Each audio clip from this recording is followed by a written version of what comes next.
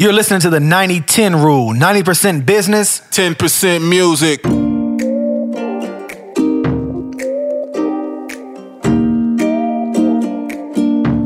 Sometimes I get high to free my mind. Is that alright? Right. Sometimes I get drunk to pass the time. Is that alright? Is that alright? Right. Let's roll up some. Let's pull up some. Let's roll up some. Let's pull up some. Let's roll up some. Let's pull up some. Let's roll up some. Let's pull up some. Sometimes I get high to get you off my brain. Is that alright? Right. Sometimes I like to get wasted. Sometimes I like to get faded. Sometimes I like... I forgot what I was finna say. Right. Let's roll up some. Let's pull up some. Let's roll up some. Let's pull up some. Let's roll up some. Let's pull up some. Let's roll up some. Let's pull up some.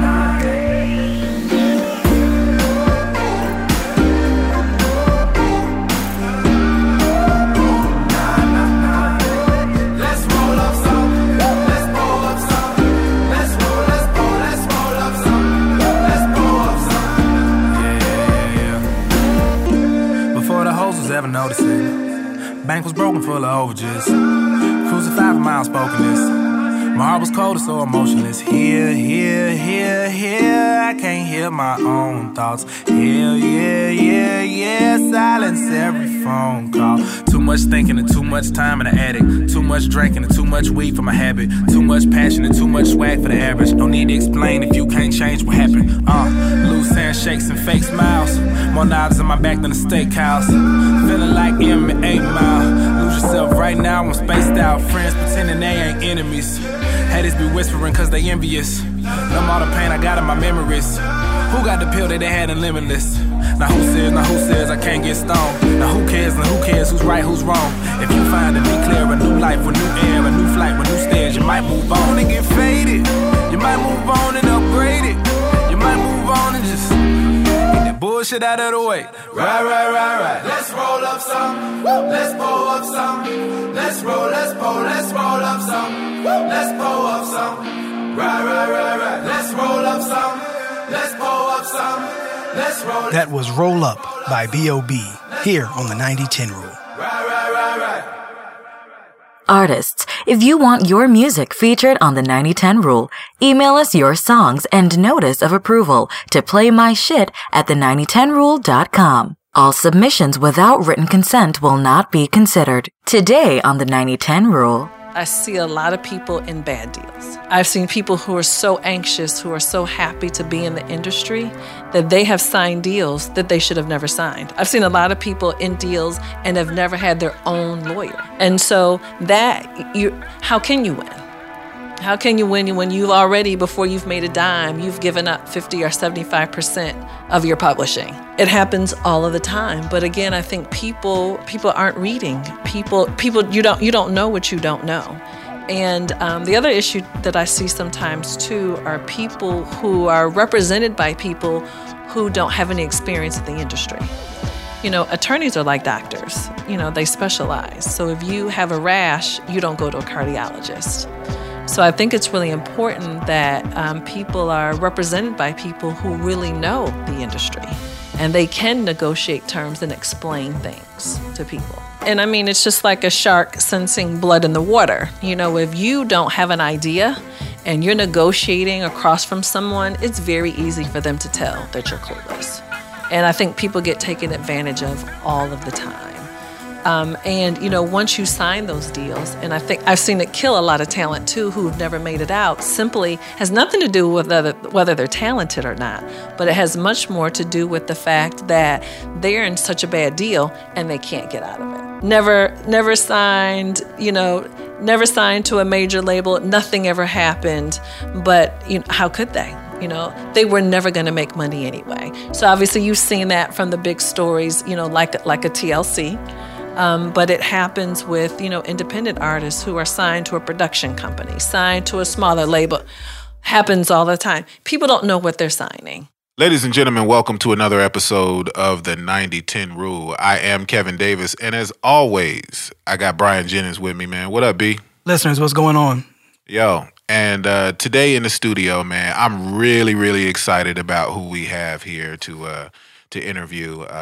Ladies and gentlemen, allow me to present to you Jini Davis Thornton. She's the CEO of Envision Business Management and one of the business managers to some of the most popular entertainers that you've ever heard. She's going to tell you all about what to do with your money. And, well, actually, Jini, are you there? Hey there. Thank you for coming so much, yo. Thank you for having me. Well, let's talk a little bit. Matter of fact, if you wouldn't mind, I guess just give me a little bit of your background information so the listeners kind of know where you're coming from. So I actually ended up working in the music industry because I used to work in radio. And I used to have my own show on Hot in Atlanta. Mm-hmm.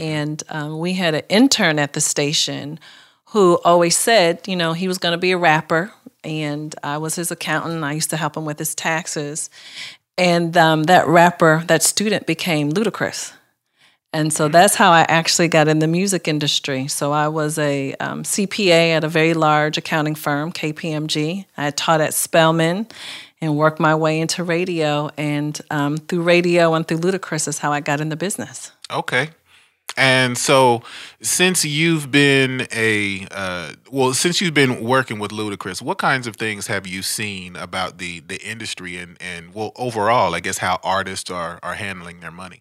Well, let's kind of talk about what we do so people can understand what our viewpoint is. So a business manager is kind of a general term used in the industry.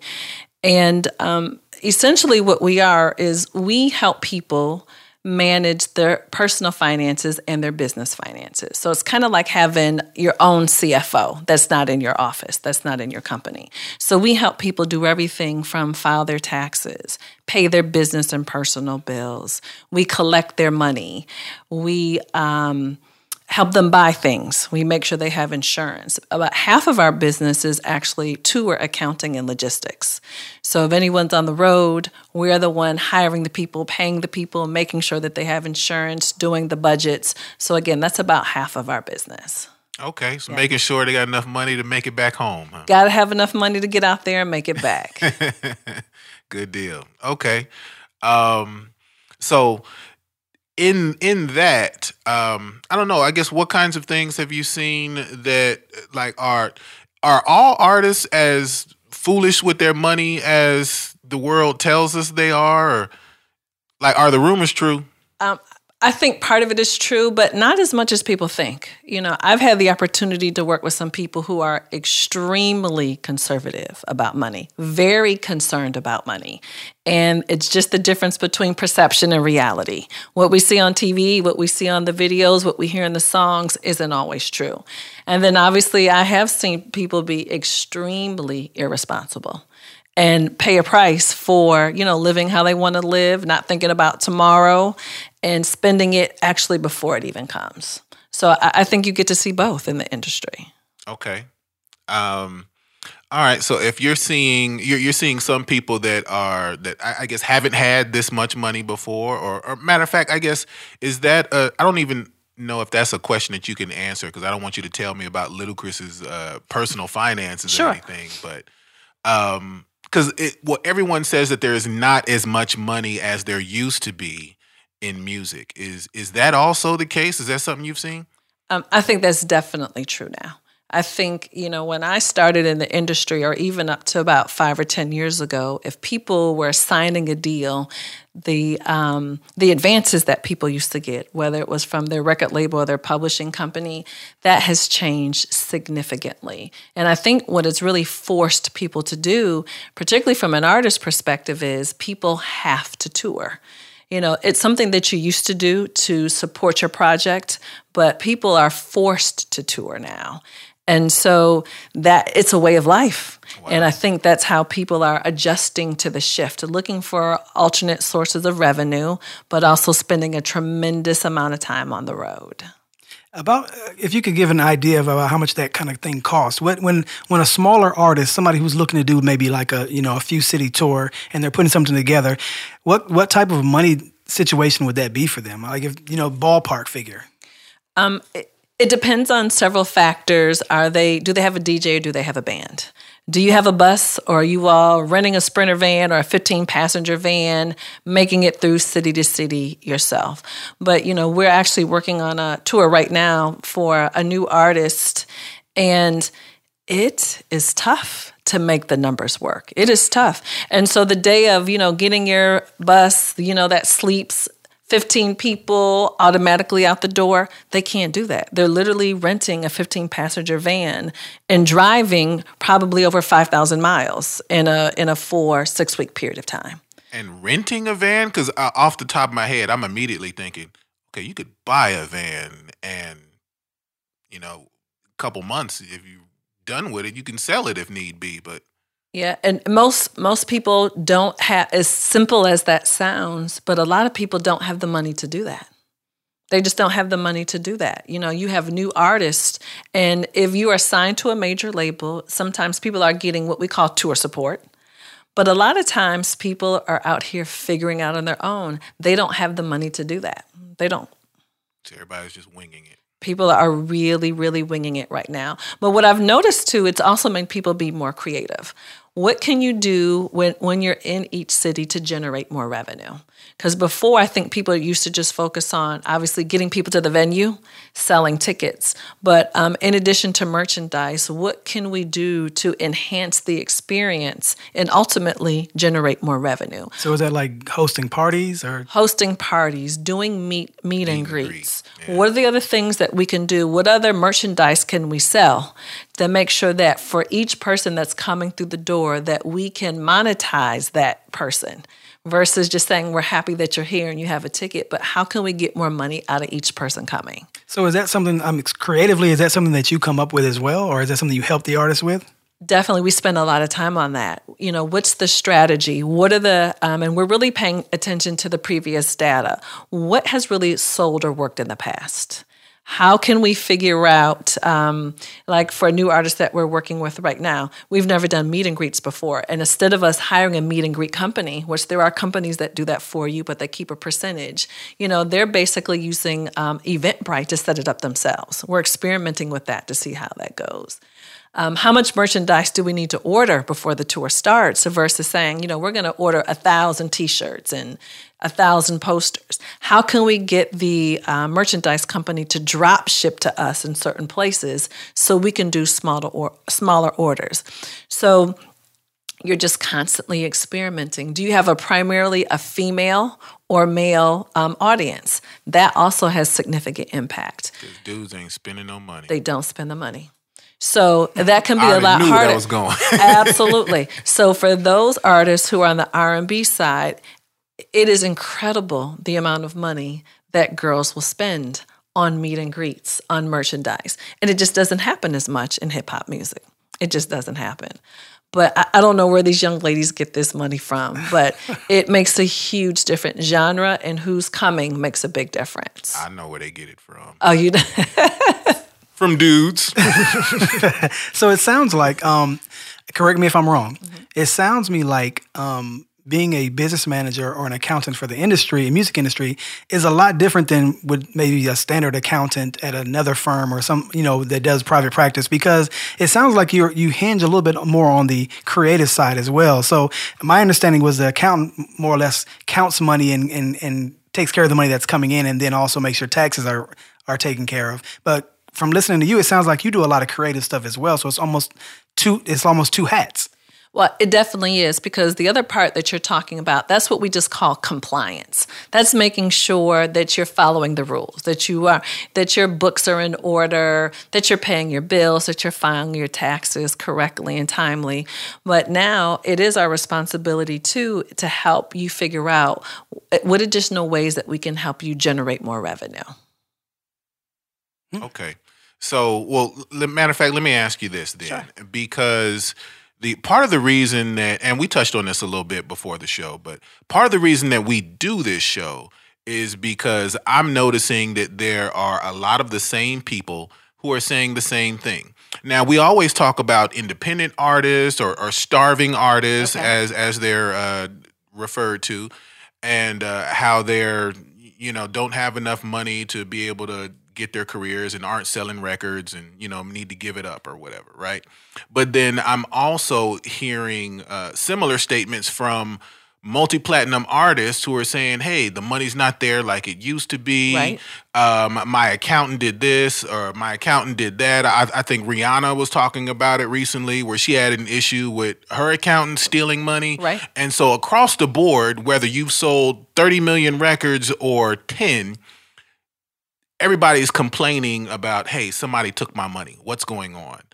Can you touch a little bit on that at all? Like, why are so many people missing money, and what could they be doing to have a better eye on it? So when you say missing, do you mean that as it relates to someone who's taking advantage of them, or are you talking about it in the context of a shift in the industry and not being able to generate revenue the way people used to be able to generate it? Well, a little bit of both, because I think that, not only have times changed, like the industry has evolved a little bit, right? But even from whether you're an artist from the 50s and 60s or you're an artist that just came out yesterday, everybody's talking about, hey, I got to be able to do some things to try to make some money because this happened, or my management stole money, or the accountant, or sometimes it's the manger or the parents that are managing and misappropriating funds. So right. I'm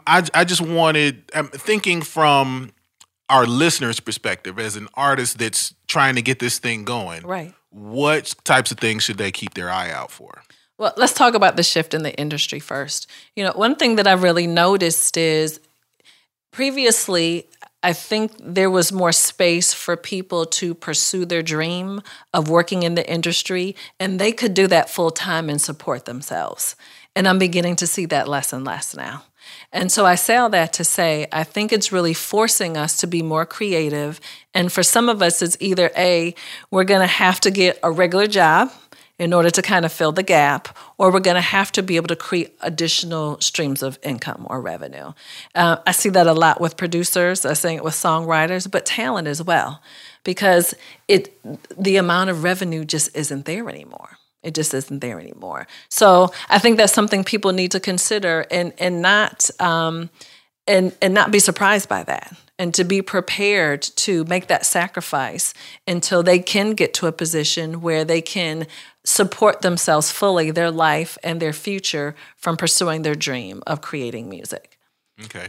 And so to your second point of whether it's attorneys or business managers or momagers or management people being taken advantage of. I mean, do I think it happens? I do. I think it happens a lot. And typically where I see it happen is I see a lot of people in bad deals. I've seen people who are so anxious, who are so happy to be in the industry that they have signed deals that they should have never signed. I've seen a lot of people in deals and have never had their own lawyer, their own representation before. And so how can you win? How can you win when you've already, before you've made a dime, you've given up 50 or 75% of your publishing?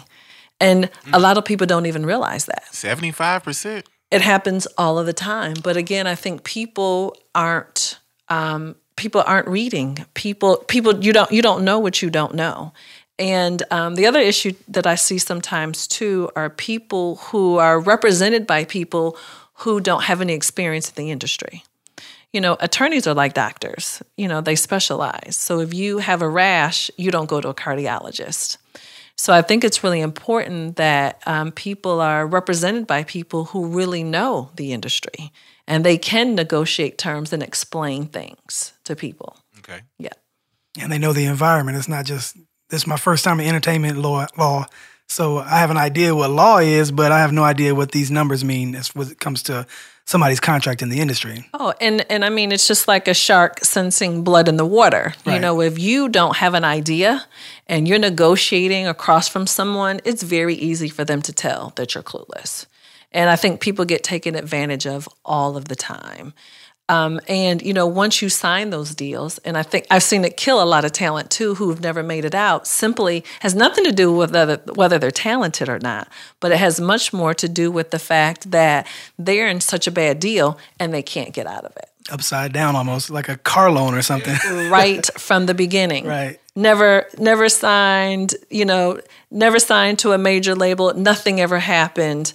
But, you know, how could they? You know, they were never going to make money anyway. So obviously you've seen that from the big stories, you know, like a TLC. Right. But it happens with, you know, independent artists who are signed to a production company, signed to a smaller label. Happens all the time. People don't know what they're signing. I had an artist that was signed to Universal Motown on a single deal. Okay. However, me and my partner started managing them after they were already signed. Okay. We find out about halfway through that he had signed a production deal prior to being signed to Universal Motown, and they were getting 50% of pretty much everything that he did across the board, no matter what it was, 50%. So production deals are scary things. I don't think people realize it. You know, they use the word production deal, but that's basically a label deal too. You know, for what it's worth. Absolutely. Yeah. And people don't realize that. Right. We had an opportunity to work with a major artist who, same thing. He had signed 2 deals simultaneously. So he was in one deal where he had given up 30% of everything, all sources of income, and also was signed to someone else at the exact same time. Wow. So again, this is all people, this has been your hope, this has been your dream, this is what you've wanted to do your whole life. And now you're signing almost anything that people put in front of you, and you don't have your own lawyer reviewing it versus taking it back. I need a week or 2 to review it. People are, you know, signing right there on the spot. I'm blown away by that. That just blows my. I don't understand how you sign with 2 people at the same time. Like the average person, if you have one cell phone, that's all right. Let's say you have a cell phone with AT&T, and you're going to get one with T-Mobile too on the same day. Like it sounds silly, but when you're talking about contracts, it's plain to me. Like why would you put yourself in that situation? You're going to have 2 bills. Right.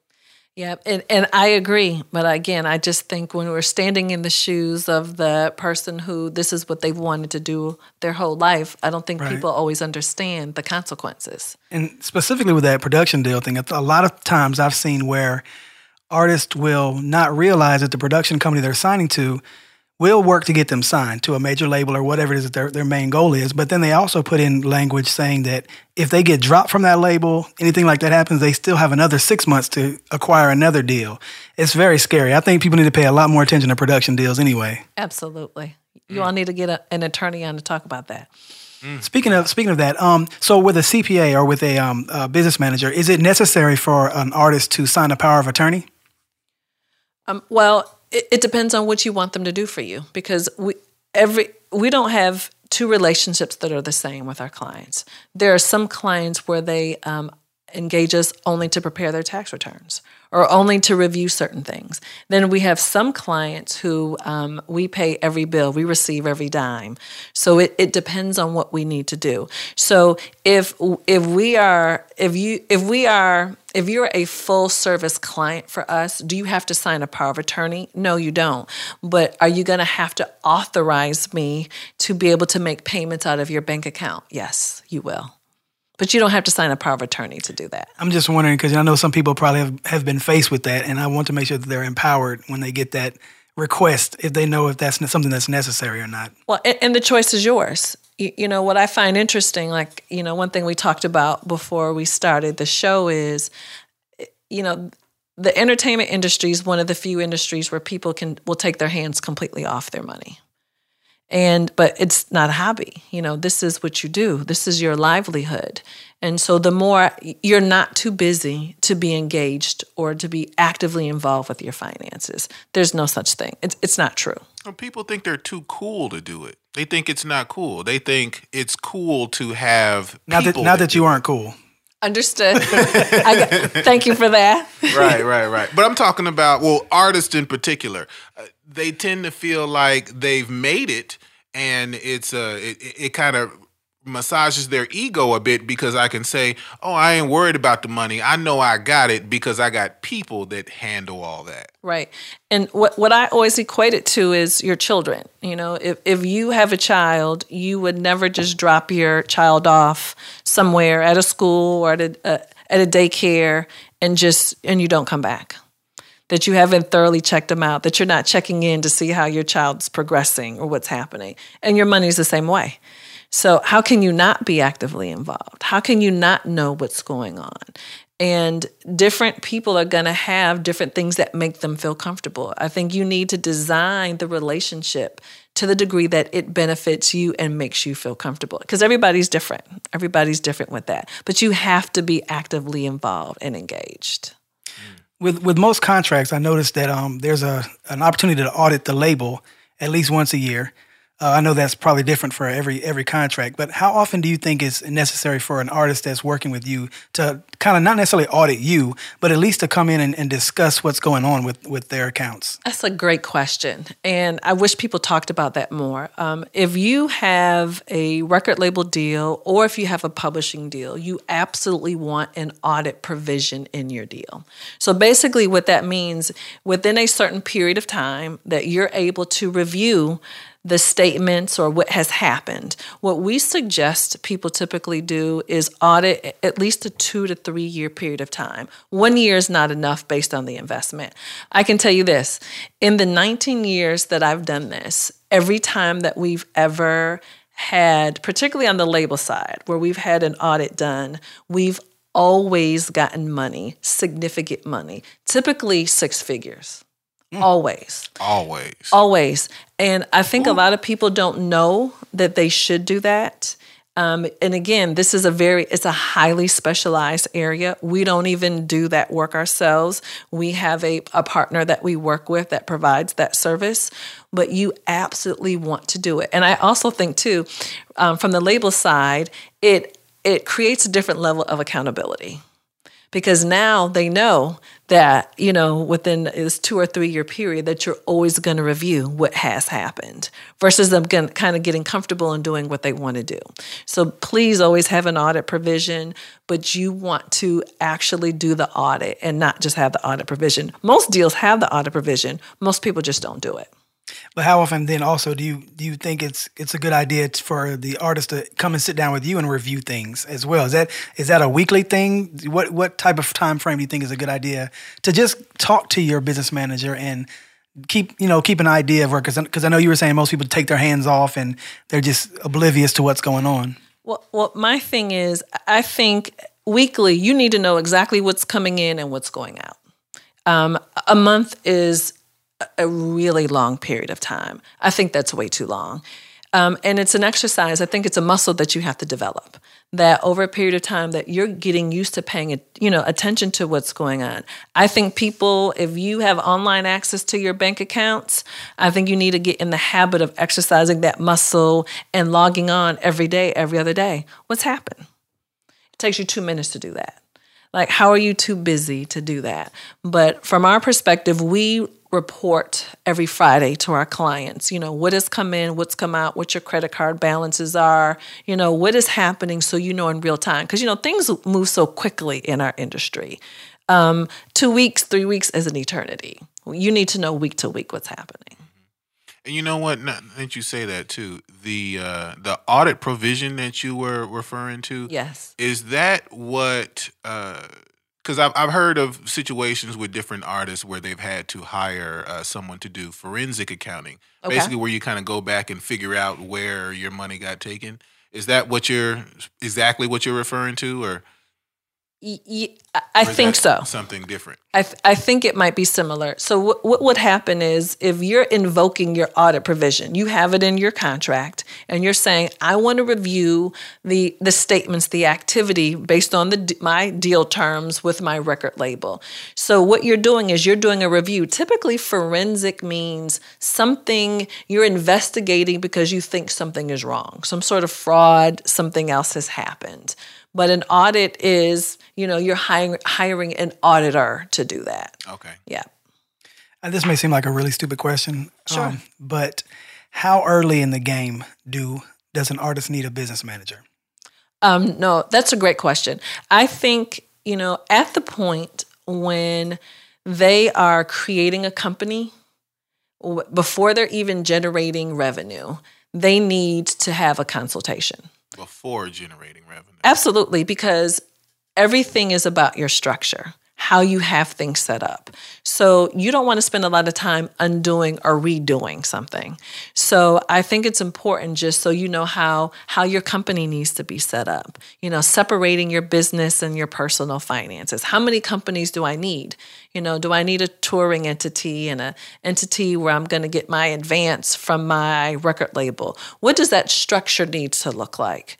So I think from the beginning, you need to do that. Do I think after you know what your structure is, if you don't have a lot of activity, you should be able to manage that yourself day to day. Then at that point, maybe quarterly, you may want to consult with someone, but you definitely want to make sure that someone's going to help you with your tax return. That's the number one problem we see in the industry. Yeah, I'm sorry, I didn't mean to cut you off, but Sure. I'm seeing a lot of artists more recently end up going to jail. Right. Because of taxes. Absolutely. Let's talk about why. Well, that's called tax. If they're going to jail, that's called tax evasion, which is a felony. And what that means is you have lied. Either you have not reported all of your income, you've gotten money, and you've decided you've intentionally not reported all that income to the IRS, or you have made up expenses. So tax evasion means lie. So then you have tax evasion, that's the illegal thing. Then you have something legal, which is called tax avoidance, which means you have money that's come in, you've had legitimate business expenses, and you write those off. That's completely legal to do. So what I think happens in our industry, which I think is unfair, how we judge some of our people, particularly in comparison to sports. You can have an athlete who has an $80 million contract, but they get a paycheck every 2 weeks. Taxes are withheld. Federal, state, Social Security, Medicare. In the music industry, if you have an $80 million contract, you get $80 million. It is your responsibility to pay those taxes on your own. And that is kind of hard for people to wrap their brain around because, if you've ever had a regular job, you get the part that belongs to you. You get the net, but not in our business. You get it gross. And I think a lot of times people get that money and they are making decisions based on that full amount, not the amount after taxes. Absolutely, because if you give me $80 million... I got $80 million. Right, I'm spending or at least figuring out what I'm going to do with $80 million, not 40. Not to mention, I know I'm going to get another 80 because I can do that. Right. Right. That's coming. Those are coming every month now. Right. So, and herein lies the problem in our industry. And that's why our industry has so many problems. So when you talk about people going to jail, that's Lauryn Hill, that's Ja Rule, that's Fat Joe. And that's exactly what the issue is. We get the money and we're automatically doing the math and we're not setting that amount aside for the IRS. Uncle Sam's got to get his part, but also the state, they got to get their part too. And that's where we get in trouble in our community. Number one problem. Number one. So typically, I know that the way taxes are handled at that amount of money is a little different than what you would do for your normal W-2. So can you give us an idea about how much somebody should put to the side for taxes? Okay, great question. And it's kind of hard to answer because it does depend upon what your income level is.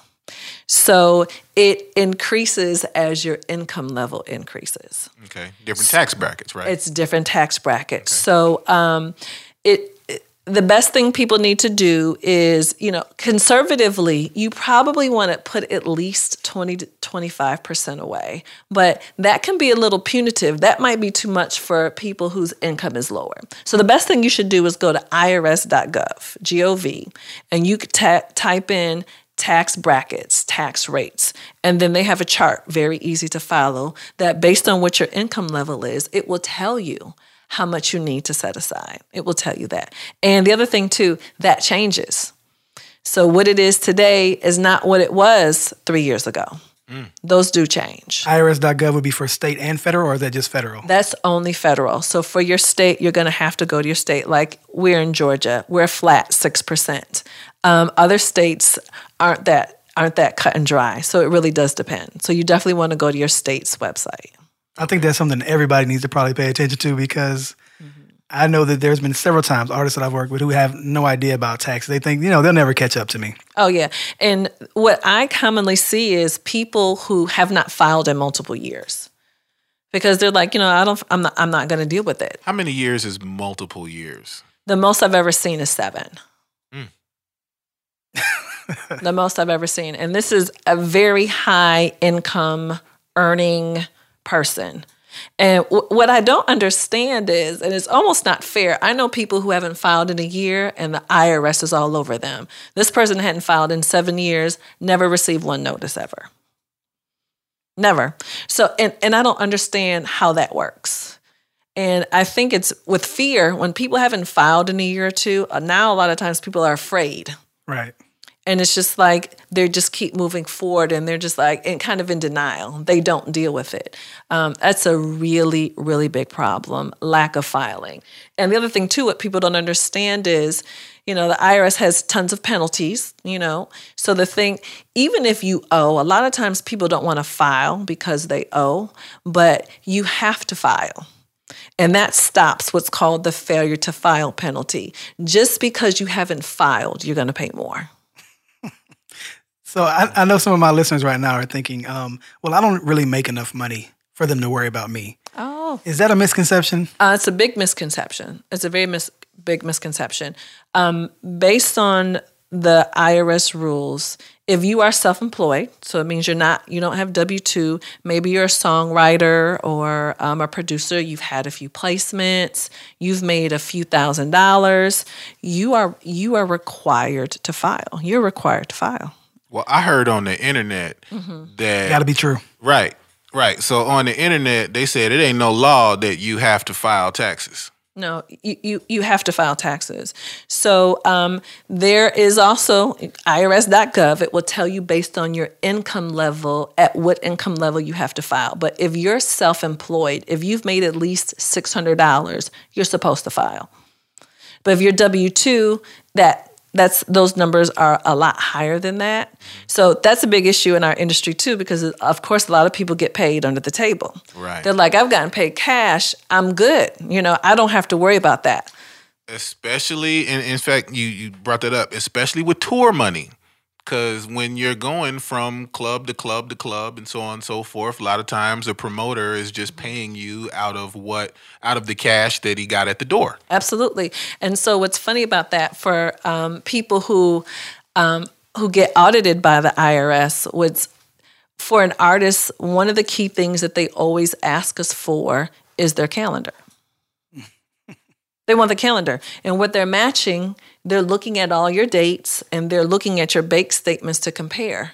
Based on all these dates that you have, did you actually deposit the money that you made?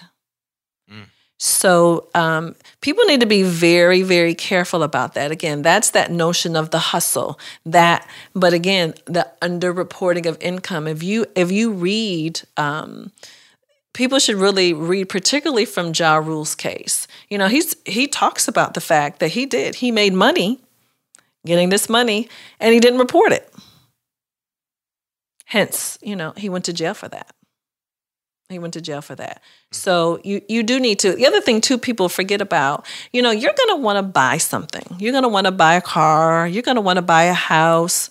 You don't have no tax returns. You haven't reported any income. So I got cash. Okay. You're a flag on somebody's paperwork. You are a flag. It makes financing very difficult. You don't want to report all your income, but you want to buy $100,000 or $400,000 house. How are you going to do that? And you're trying to run, everything under the table. It doesn't work both ways. So this is a real business. It's not a hustle. These are real businesses.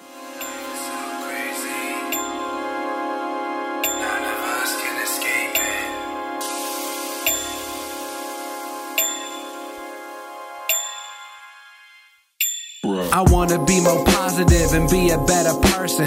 Bumping old Tupac, the original versions. Bullshit trends is a diversion. I'm working harder, so I deserve it. Trying to do like every song perfect. I'm tired of old truths and feeling nervous about making it. When it's hard, when you got real shit to say and everyone be faking it. I'm up putting my heart through another track. About to roll another blunt and just sit back. Cause life is so crazy. None of us can escape it. Chase your dreams, because one of us gotta make it. Yeah. I wanna be more positive and be a better person. Get my life together and stop smoking cigs and cursing. All the jobs I ever had made me feel worthless. That's why I'm up grinding all night, so I'll deserve it. All them nice cars one day I'll purchase. One day my music will truly surface. I'm tired of my dreams making me nervous. I'm feeling like the king who ain't been found. Still can't believe I'm not famous and I'm underground, but it's so crazy. None of us can escape it. Chase your dreams, because one of us gotta make it.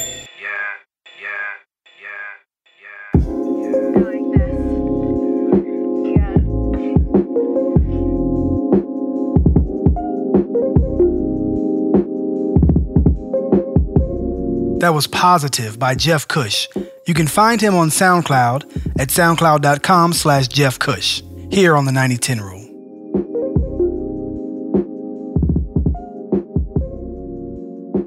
I noticed you talked about entities a little earlier. So, and I know that no two businesses are alike, but if you could just give broad strokes on what types of companies that artists should be setting up, or somebody who's starting a label, can you kind of give an idea of what those entities are called and, kind of describe them a little bit? That's a great question. Whenever possible, you should really try not to receive money in your personal name. You really do want to create a company which is going to create separation. So what we suggest that you do is really only a couple of choices. An LLC, which is very common, which is normally the cheapest and the easiest thing to do. Cheap and easy to do. The other thing is entity type. These are called entity types. It's an S corporation. S stands for small. And that means that there are 35 or fewer owners of a company. That is my personal and professional preferred entity type.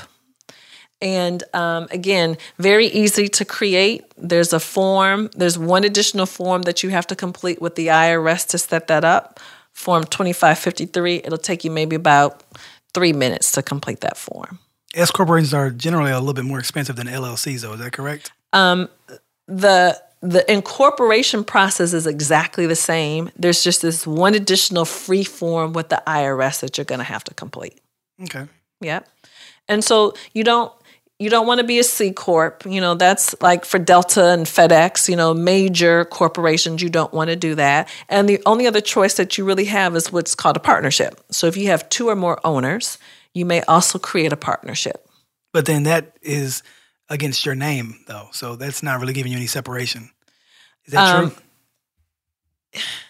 From a legal perspective or a tax perspective, what do you mean by that? I thought that sole proprietorships and partnerships, basically the business is in your name in the sense that if there's anybody sues the company, something like that is going to go against your name as opposed to your company's name. That is very true for the sole proprietorship because you're right. There is no limitation of the liability. Right. That's what the LLC stands for, the limited liability. So you're right. You don't have the same liability protection under a partnership. So either the LLC or the S Corp. I think that's what people need to stick with. So, okay, some artists will probably say, oh, yeah, so if I get an LLC, then kind of explain the way taxes work with an LLC and how it becomes its own person or something, go along those lines. Like corporations or people, that kind of, right, that we're talking? Okay. Well, what happens is for tax purposes, obviously we all file our own personal tax return. That's the 1040 that everybody files. So if you are a sole proprietorship, you are going to file that same 1040 that everyone else files, and you're just going to attach one extra form with that. That's called a Schedule C. That's what we really don't want to do because there's no separation, what you're talking about. Right. Now, if you are this S Corp that I'm referring to, now you're going to file a separate tax return for the S Corp and then a separate tax return personally. So in theory, that's the best thing to do for liability protection and also from an accounting perspective. But a lot of times at the beginning, people can't afford to do that. Because if you're just beginning in your career, it's hard to afford to pay someone to complete one tax return for you versus the two. So that's why I think a lot of times, too, people start out with that LLC initially. And from a cost perspective, normally it is the best thing to do. Does that make sense? Mm-hmm. Okay. Yeah. Matter of fact, well, I guess I want to veer away from taxes a little bit. Okay. And I want to ask you. No, taxes are fun. Said no one ever. Right. Except the IRS. Right.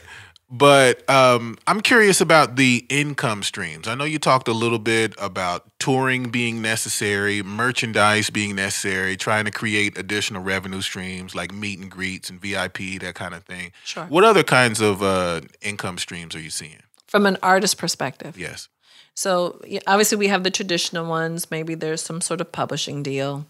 Then obviously, hopefully, maybe they're getting some advance from their label.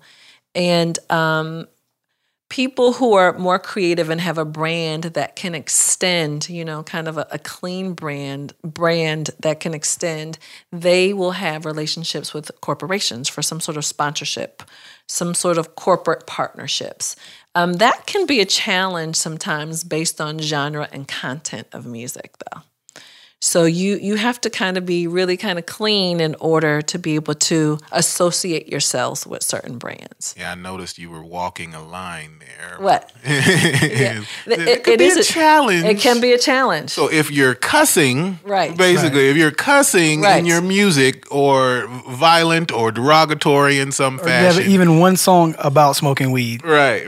As a hobby. Or now, if you're smoking weed, you might be able to get a sponsor in that area, right? And maybe a cigar brand or something like that. I don't know. Hey, I'm not sure. Opportunities are there, right? But as far as the likelihood of other businesses, it can be a challenge. Right. It definitely can be a challenge. That and any challenges you have in your personal life too can reflect on that. So if you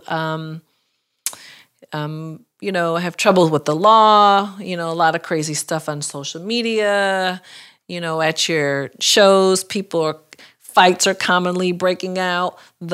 All those things tarnish your brand, which can make it a whole lot harder for you to generate revenue. Another thing too, that what I find interesting about artists or people in the industry as a whole, people know very, very little about publishing, and people don't really understand digital rights from things like Sound Exchange. Mm-hmm. So Sound Exchange will call looking for people. Hey, do you know anyone affiliated with this particular artist or this talent? Wow. People don't register. It's a very common problem. So there's a lot of money, I think, that's being left on the table that people just don't know. Wow. That's the first time that I've heard anyone say that Sound Exchange calls absolutely looking for them. Absolutely. I don't give them money that they owe. I don't want to breeze over that. Could you kind of go into what Sound Exchange is for the listeners who don't know? Okay. So if your music is being played on Pandora, any of the internet radio sites, those are from digital rights. And Sound Exchange, I don't know how they figure it out. They are collecting money from these places. And then what they do is they keep a very small percentage and then pay you the rest. All you have to do is register. And what I've heard people say, well, I have a publishing deal, then I don't need to register with Sound Exchange. They're not the same thing. They're not the same thing at all. So it's really important that people do register, and you don't have to, even if you haven't sold, 2 million records, you definitely need to register for sure. Okay, here's a $1 million question. Mm-hmm. I have yet to meet someone, business manager or otherwise, who understands the way people get paid through streaming from $1 and cents, this amount per stream. Have you had any involvement with that at all? Well, I think there are very few people in the industry who understand it. Right. Let alone whether you're talking about attorney, business manager, talent. I think there are only a very few people in our industry, period, who understand it.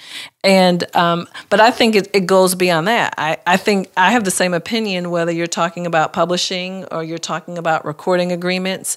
I think a lot of people fundamentally don't understand that they're in deals, but they couldn't have an intelligent conversation about it because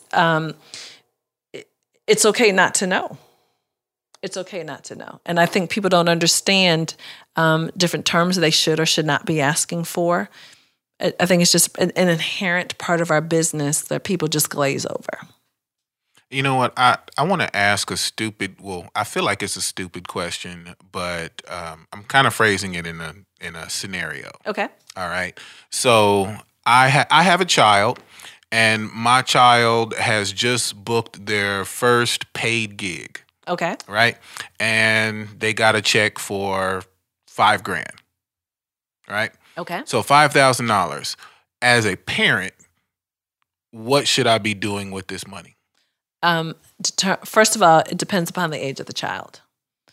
And the reason why I say that is there are specific laws that relate to minors when it comes to income. And California is like a very tough state, and it's state-based. It's not just federal-based.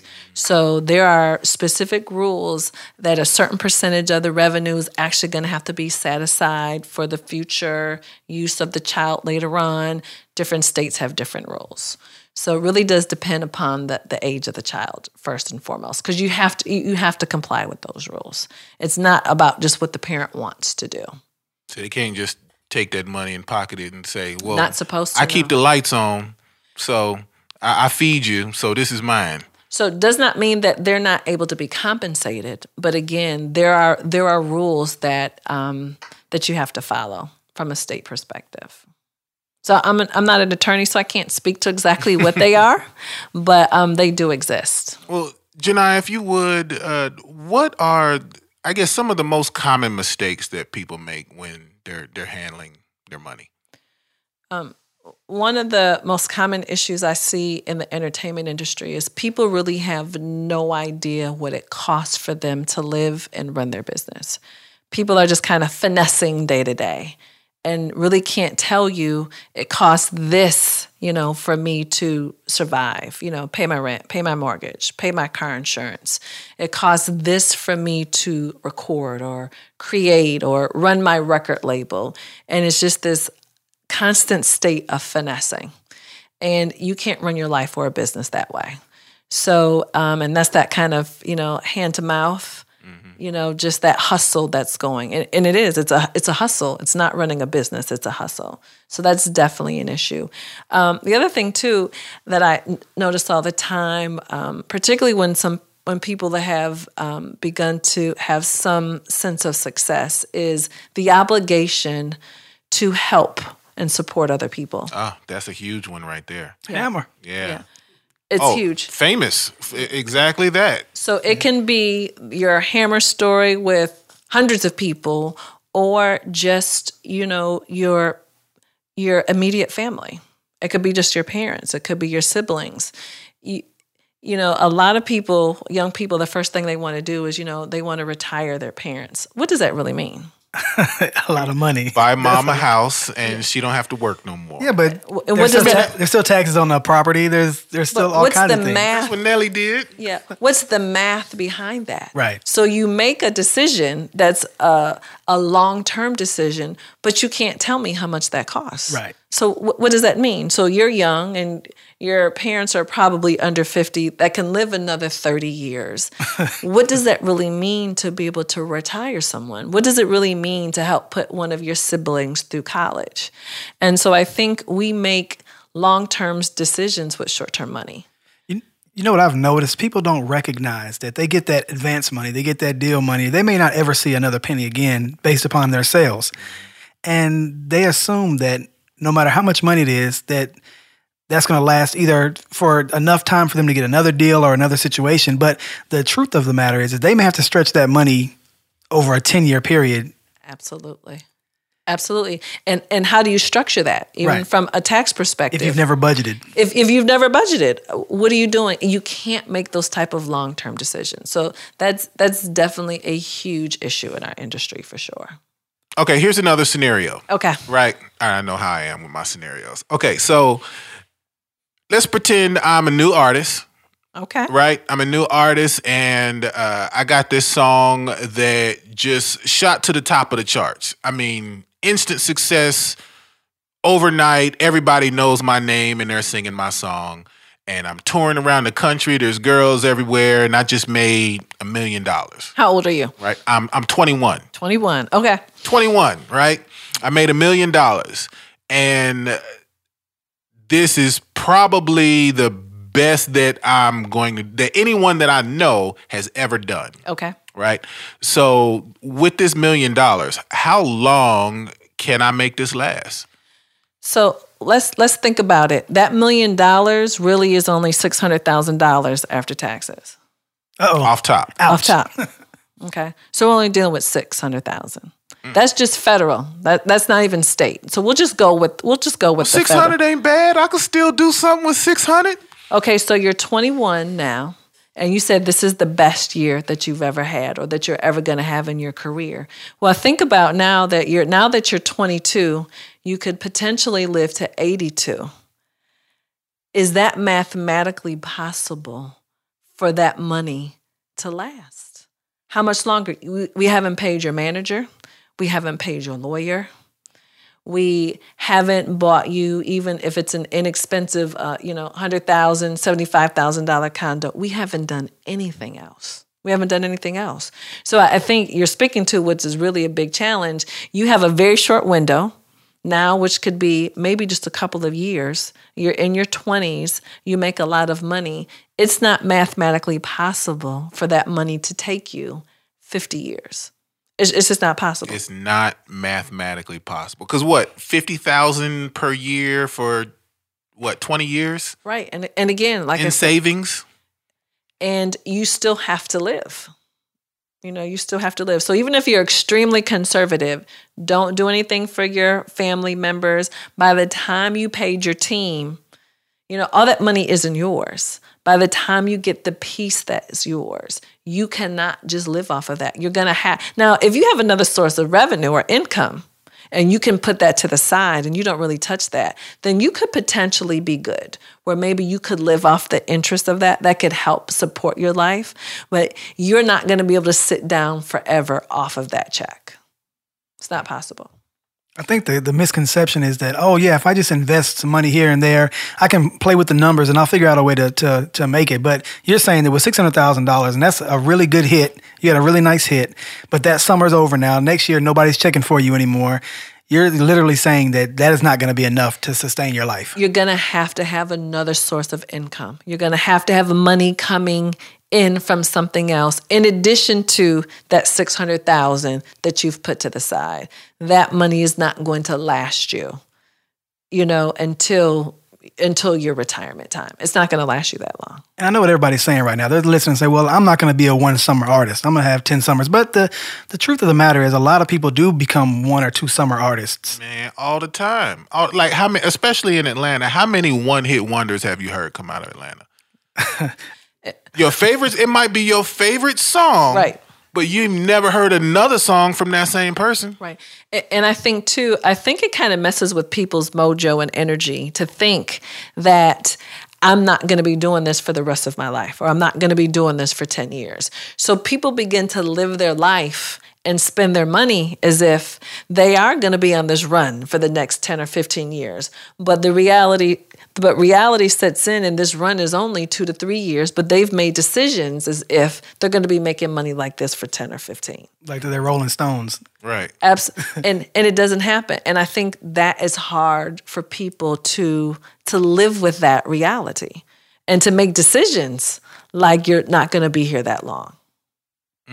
And then at 21, see, because there's so much there's so much more life that can happen between just 21 and 30. Absolutely. Right? Namely, a child. You can end up having a kid. Kids are free, though. Kids are free. Just let them run around. Where? What world? Man, my niece is expensive. Right. So the reality of it is that it's just not possible.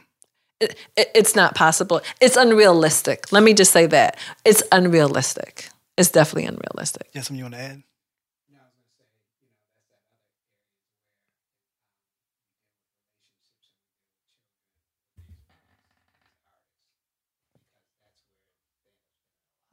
Yeah, that's in my top 10 list.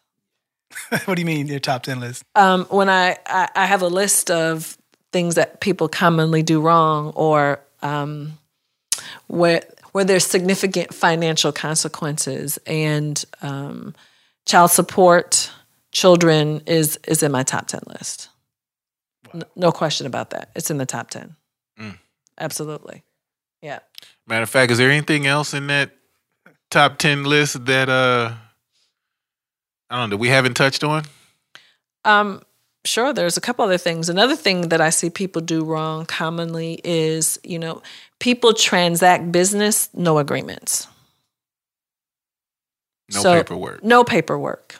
Handshake. If that at best. That's a huge issue for our industry. Even a high five? Because we have relationship. We're doing business with people that we've grown up with, that we're friends with, and we don't treat it like it in fact is real business. And the cost of that is so severe. So it's cool when it's cool until it's not cool anymore. And then it's ugly. And then it's so ugly. And when it gets ugly, the only people who win are the lawyers. Because you spent all the money. You're going to spend all the money fighting. But we do a lot of business, and we don't treat it like it's real business. Definitely at the top of the list as well. So if someone comes into your offices and wants to do business with you, what types of things they need to have prepared? Really, you don't really have to have much prepared. What we're going to ask you for are, maybe your bank statements or credit card statements, but we're trying to assess. It's kind of like going to the emergency room. You know how you kind of go to triage first? They're trying to figure out what's really wrong with you.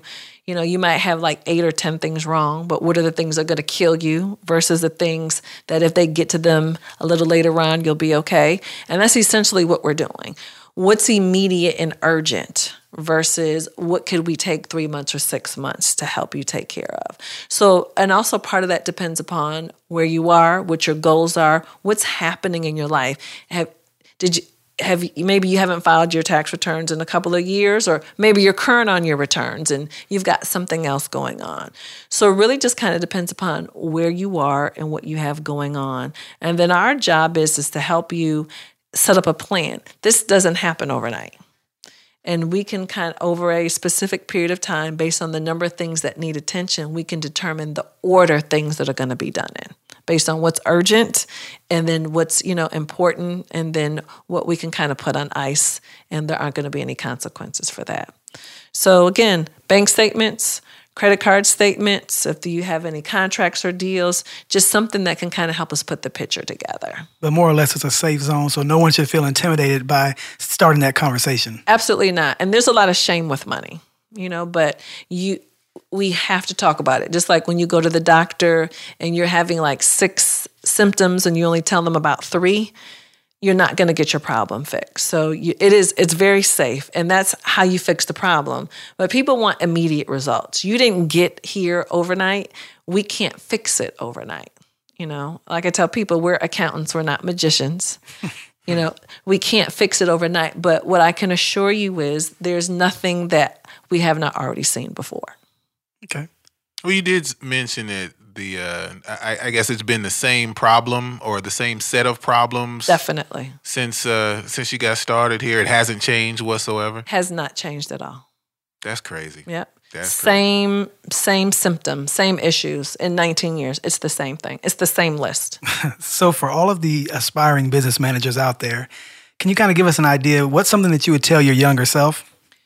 I'm glad you asked me that, because what's interesting about that is when you compare what we do versus what attorneys do, attorneys have to go to law school. They have to pass the bar. To be a business manager, you don't have to do that. And so I think it's really important when people are looking for an accountant, you want to make sure that you're working with someone who has that accounting education, and preferably that they're a CPA, certified public accountant. So what I would tell my younger self is, there are some very specific things about the industry, but what you really have to understand is business. So there are a few nuances. There are a few things that are just specific to us, but you really just need to understand how business works, and then understand that just to be really patient with the human side of this. People come, with a lot of stories, a lot of responsibilities, and making sure that I would tell myself to make sure, that I'm being patient and listening and helping people, meet their financial goals. Where I think you've definitely given us a lot of great information, and Okay. I'm hoping our listeners are taking notes. But where can we go to find more information, especially in depth, more for maybe their personal situations or wherever it is, if they want to do a little bit more research? I was actually going to ask the exact same question because, I'm not, if you're familiar with the Donald S. Passman book, All You Need to Know About the Music Business, that's like the music industry Bible for most people who just want to get the nuts and bolts. Is there a similar type book, or I'm seeing you shaking your head? It doesn't exist. And, that's really from a legal perspective. I think I just gave you an idea for your next book. How about that? I think you did. But 10%. It's yours. It's yours. What people need to do if they are trying to get additional information from us, they can definitely go to our website, which is envisionbmg.com. So envisionbmg.com. And then on social media, we're at Envisionomics. That's Facebook, Twitter, and Instagram. And we are constantly posting all the time information on things that are specific to our industry, but also general financial information. If you work in the entertainment industry, you have general financial questions and issues that we want to help you with. And people can interact with us. If people have a question, they want us to respond to something, they need some information on something, they can definitely reach out to us on social media. We'd be happy to respond. Awesome. Well, thank you so much, Jini. I really appreciate you. Thank you for having me awesome. today. Wealth of knowledge. Yes. Absolutely. Thank you, gentlemen. Visit us at the9010rule.com. That's 9010rule.com.